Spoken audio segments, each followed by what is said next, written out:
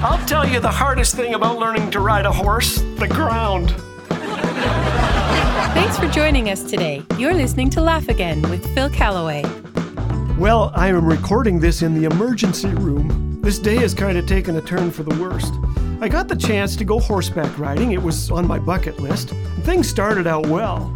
I sat tall in the saddle. Then I got smug, a little overconfident. The horse started going faster and faster, and before I knew it, the trot had become a gallop, then an all-out run. I yelled, "Whoa!"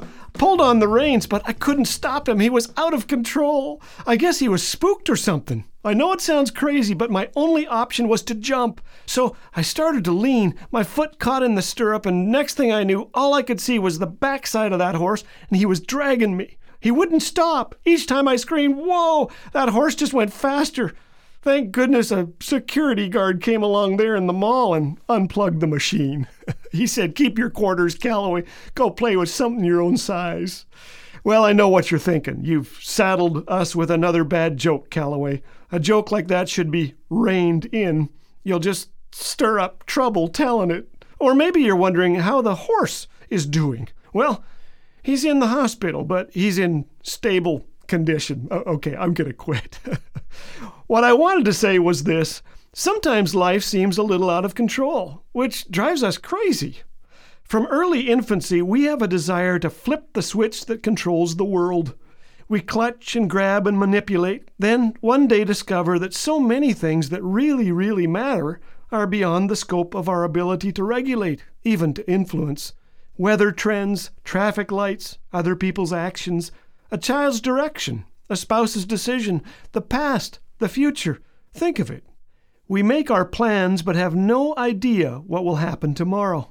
Before COVID hit, I had 50 speaking engagements carefully planned out. Not one of them came to be. The book of James in the Bible tells us that we don't know what will happen tomorrow. Eugene Peterson paraphrases James 4:13-15 this way, "And now I have a word for you who brashly announce today, at the latest tomorrow, we're off to such and such a city for the year. We're going to start a business and make a lot of money. You don't know the first thing about tomorrow. You're nothing but a wisp of fog, catching a brief bit of sun before disappearing." So, do we give up in despair? Absolutely not. James points us to the one for whom tomorrow brings no surprises. He says, instead, you ought to say, "If it is the Lord's will, we will live and do this or that." Few things provide more peace than the habit of saying, "God willing, we'll do it." This puts God in his rightful spot at the center of all we do. Years ago, my daughter's plans took a detour when she fell off a horse. I'm talking about a real horse, and I'm not making this up. She received a nasty concussion. In the ER, she kept sitting up and saying, "Do I get a popsicle? Do I get a popsicle?" I was reminded of how quickly life changes, how short it is, how little we control.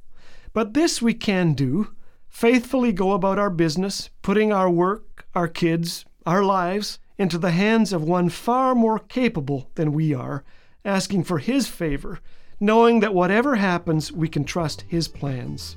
In Psalm 90, verse 1, Moses, whose life got a little out of control the moment he signed on to lead a desert expedition, wrote, "Lord, through all the generations you have been our home. Before the mountains were created, before the earth was formed, you are God without end." Let's turn over the reins to him. Thank you for tuning in to today's Laugh Again program. Did you know that you can listen to our program on this station or at laughagain.us? Not only can you find today's program, but there is a vast library of Laugh Again TV videos, articles, blog posts, and more. Access amazing content anytime. For more information about these resources, visit laughagain.us. Laugh Again, truth bringing laughter to life.